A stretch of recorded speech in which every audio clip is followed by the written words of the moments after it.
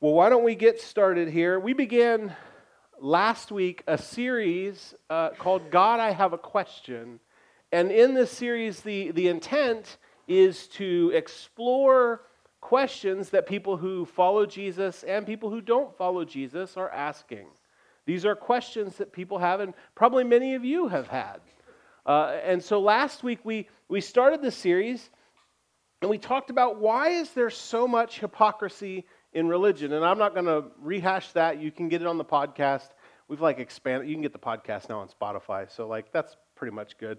And I put it on the Pocket Casts. They say it's there. And you're going to look it up and say, I don't know. They say it's there. I can't find it. So maybe it takes somebody smarter than me.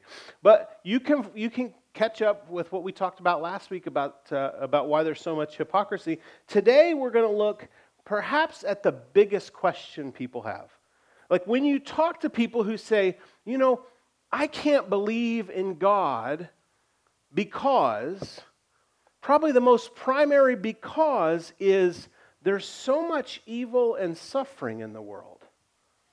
How could I possibly believe in a God when there's so much evil and so much suffering? And most of you probably know someone who doesn't follow Jesus because there's not a sufficient answer to this question.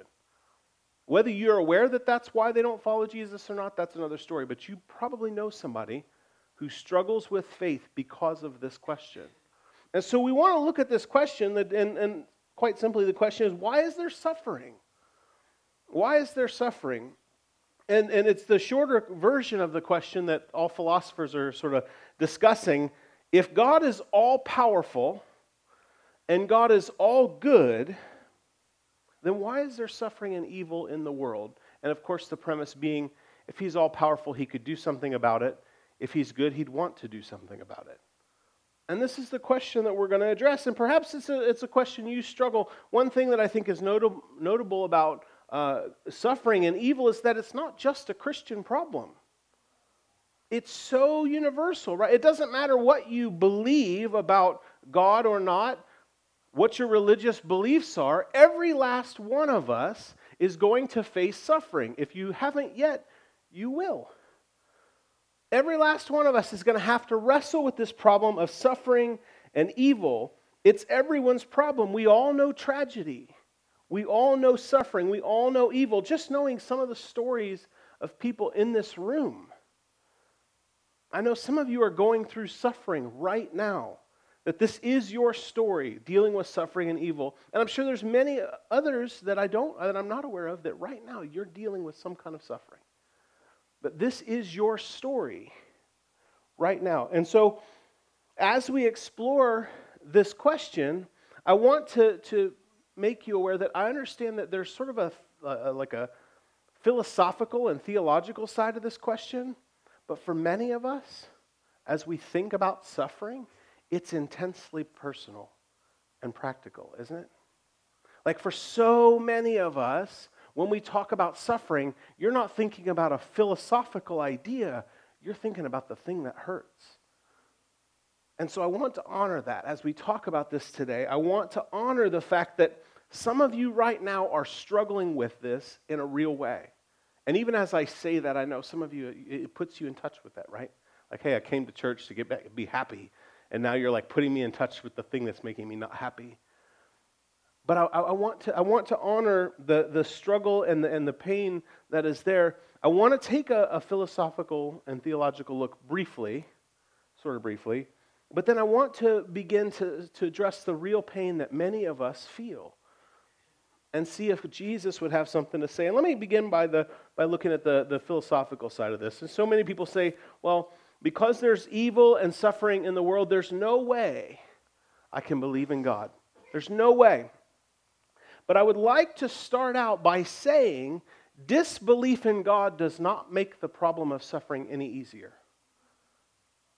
Deciding that God doesn't exist doesn't make it easier to deal with suffering. All atheism actually does for you is make your suffering meaningless. That's all it does for you. If you decide, well, because there's suffering, I'm just going to choose not to believe in God, you still have suffering. It still happens. 9/11 happened to Christians and atheists alike.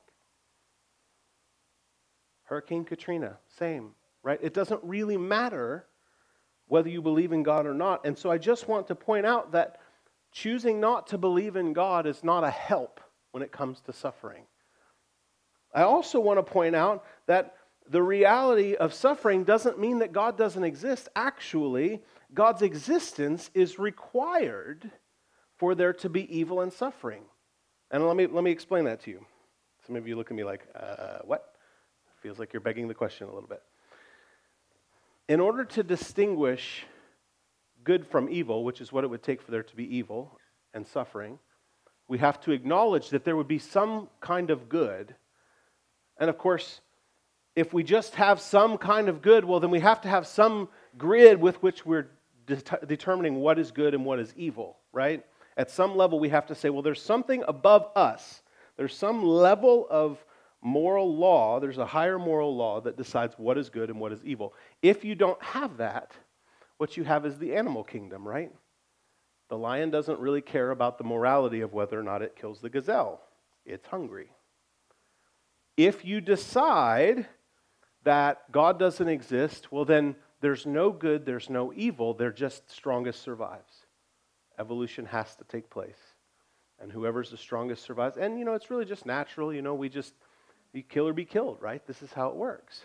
But if we decide that there is evil, if we decide that there is suffering, then we acknowledge that there must be good, which means there is a higher moral law with which we're sorting that grid, which requires a moral law giver.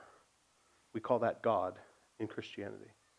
So evil itself, suffering itself requires there to be God.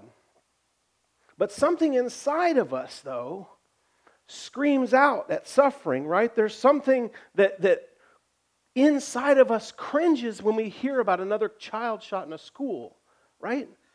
There's something inside of us that just says, this is wrong. Everything in this is wrong. There's something inside of us that cries out when a girl is sold into sex slavery. This is wrong. There's something wrong here. The Bible says that the law is written on the hearts of human beings. That every last human being has God's law written on their hearts, and that inherently we know there are things that are wrong. And we cry out. Our outrage and at the existence of suffering and evil testifies to the existence of God. Evil and suffering demand it. If there's evil and suffering, this demands that God exists. But this doesn't exactly address whether or not God is good or even all-powerful. It just says that God has to exist. If God is good and God is all-powerful, why doesn't He do something? I imagine there's a lot of us that have had that question, right? I know I've had conversations with a number of you that's like, hey, we talk about healing, and how come this guy gets healed and that guy doesn't? This seems more important than that. I don't understand. How does God decide these things? And this is sort of the mess that you walk into whenever you decide you're going to pursue what Jesus does. Sometimes you just don't have a really good answer. And if I'm honest, there's no perfect answer. I'm going to show you that. There's no perfect answer. There are better answers and there are worse answers. I think where the rubber meets the road for so many of us, it isn't so much the issue that God's existence as it is our experience that He doesn't act on things when we think He should and in the way that we think He should. Right? So many of us struggle with this idea because it's like, why doesn't He do what I think He should do when I think He should do it? I think if we get really down to it, right, doesn't that touch our pain? You see somebody healed of a headache, and yet here I am struggling with cancer.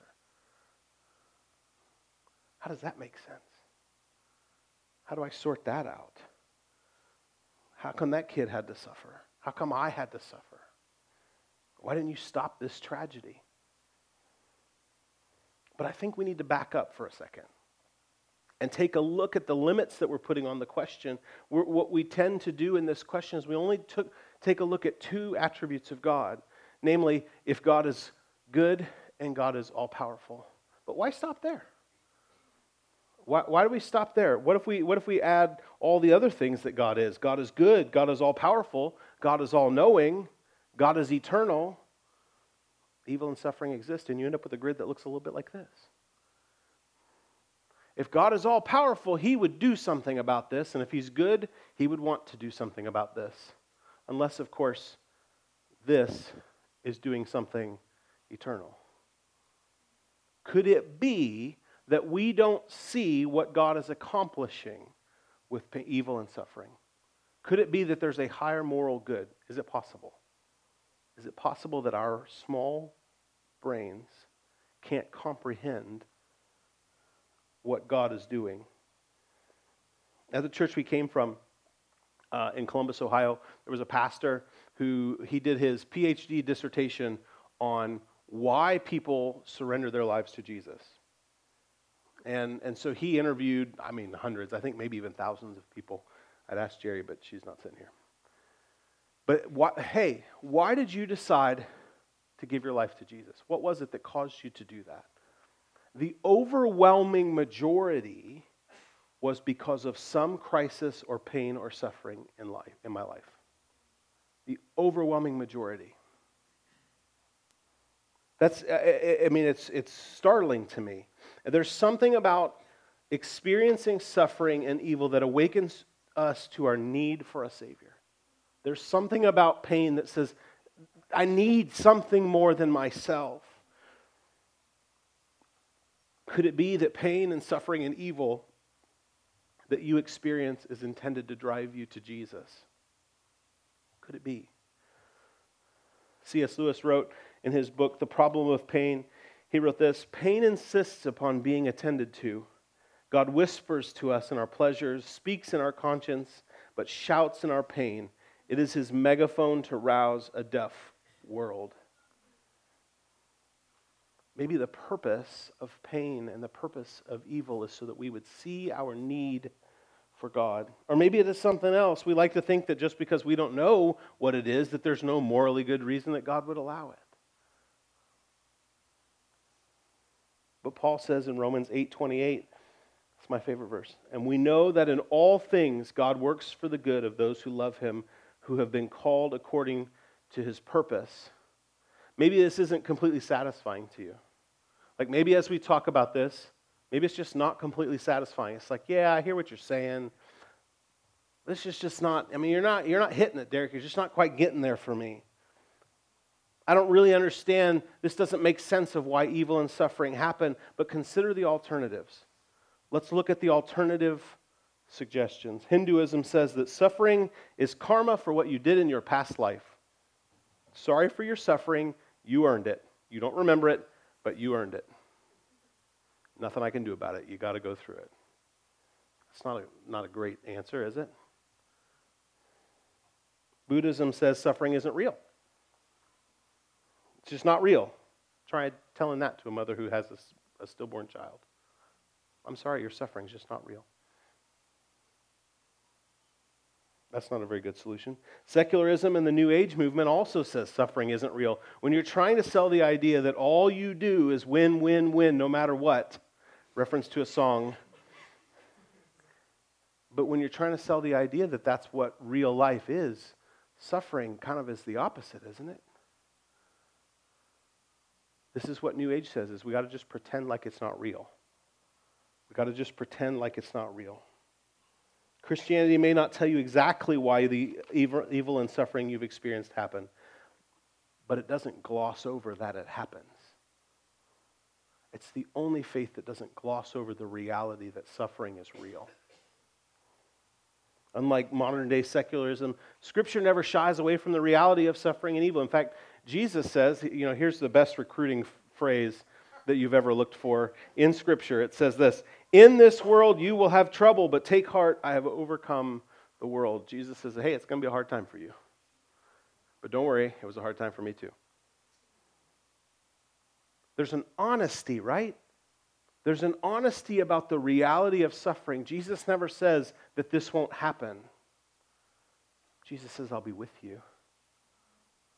And whatever suffering you're experiencing right now, Jesus is not saying that it's not real, but Jesus says, I will be with you.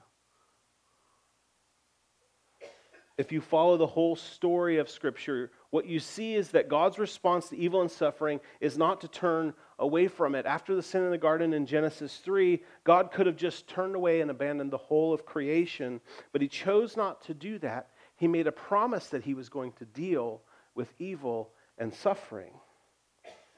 And in his ultimate dealing with evil and suffering, God chose to enter creation, to experience evil, to experience suffering, to become human in Jesus. And Jesus experienced firsthand the evil and suffering of this world that we experience, and he went all the way to death on a cross for you and me to deal with evil and suffering once for all.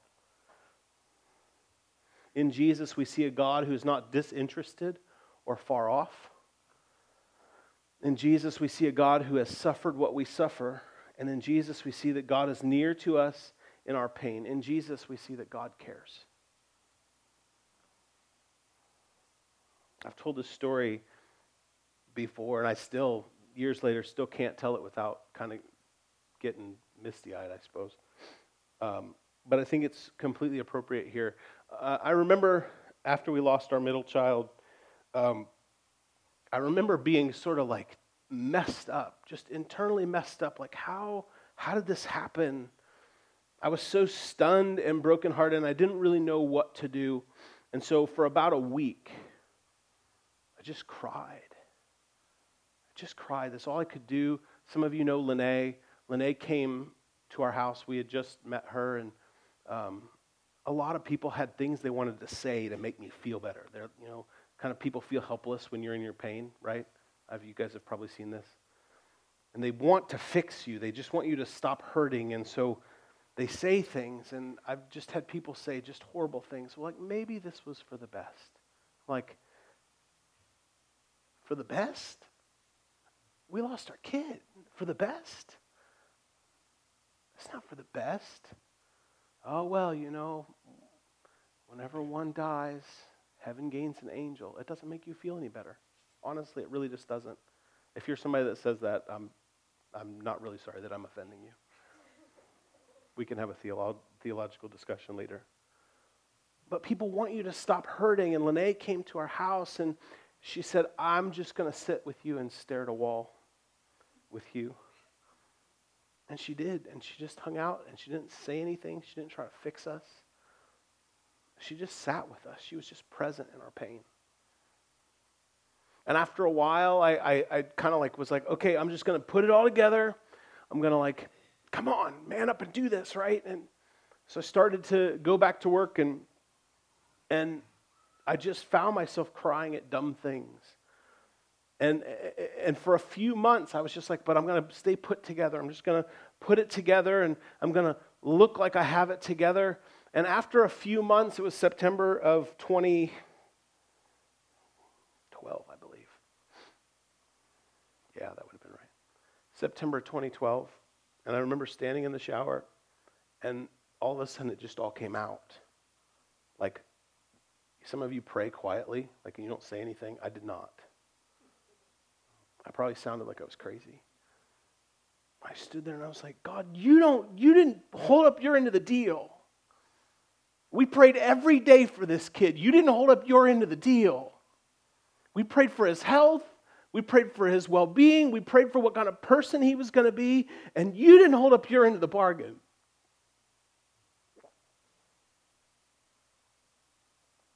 You didn't come through. You didn't do what you're supposed to do. I did what I was supposed to do. And what do you know about how I feel now? God, what do you know about what it feels like to lose a son? And in that moment,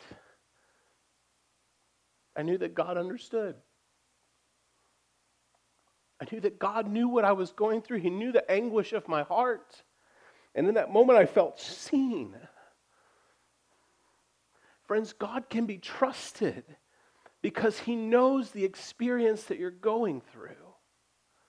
That He's not far off pretending like suffering's not real. He can be trusted in suffering because He's the only God who has ever entered into humanity and experienced suffering Himself.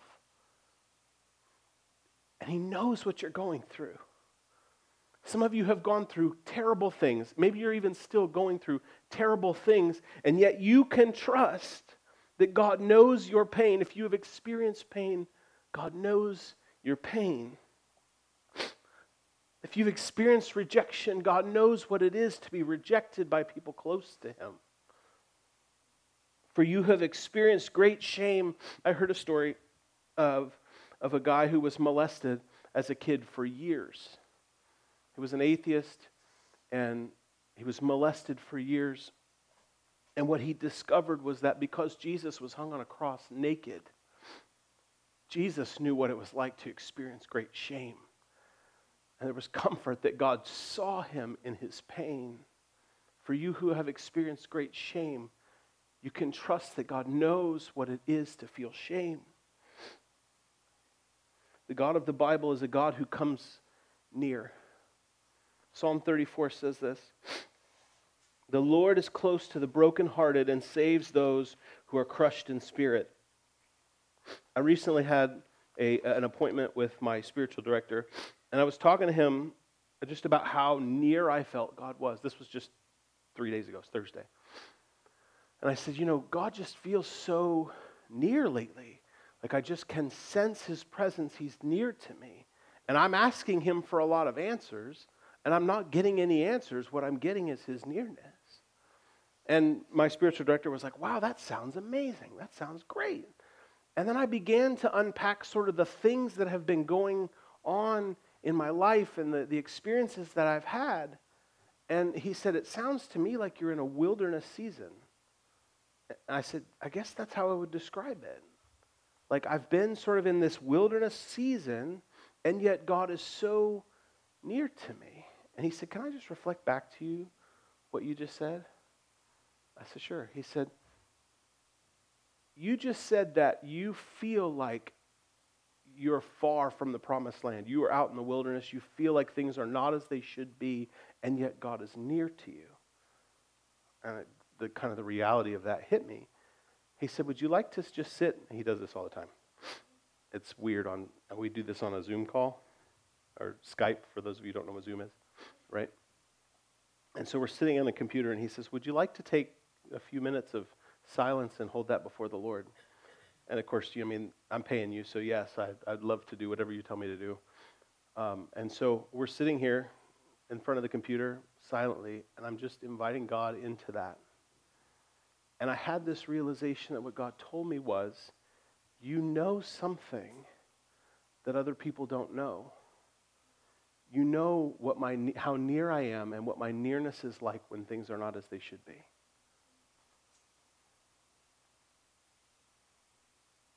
God's nearness.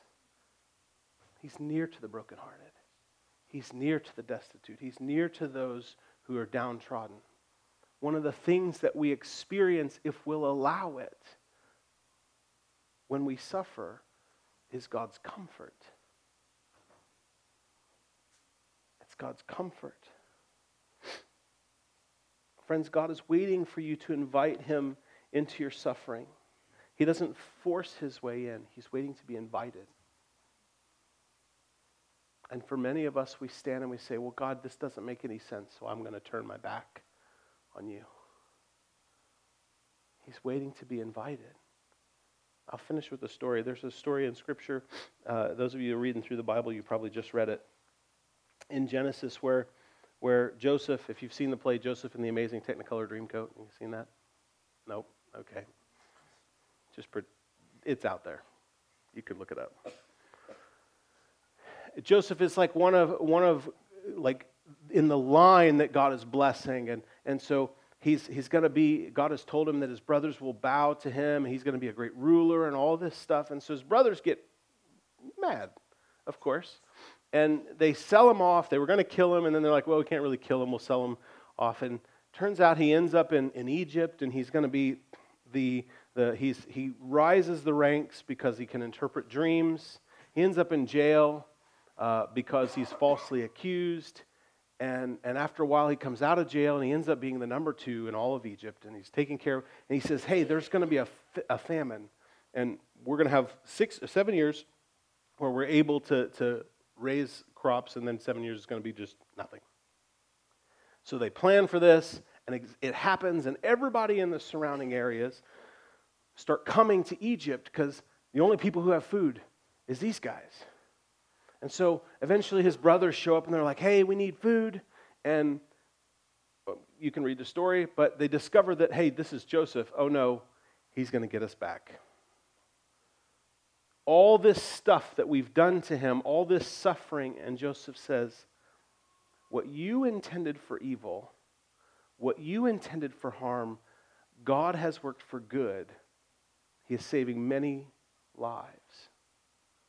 Friends, sometimes we can't see the meaning of our suffering now, and yet years later we understand that God makes meaning of the things that we've suffered.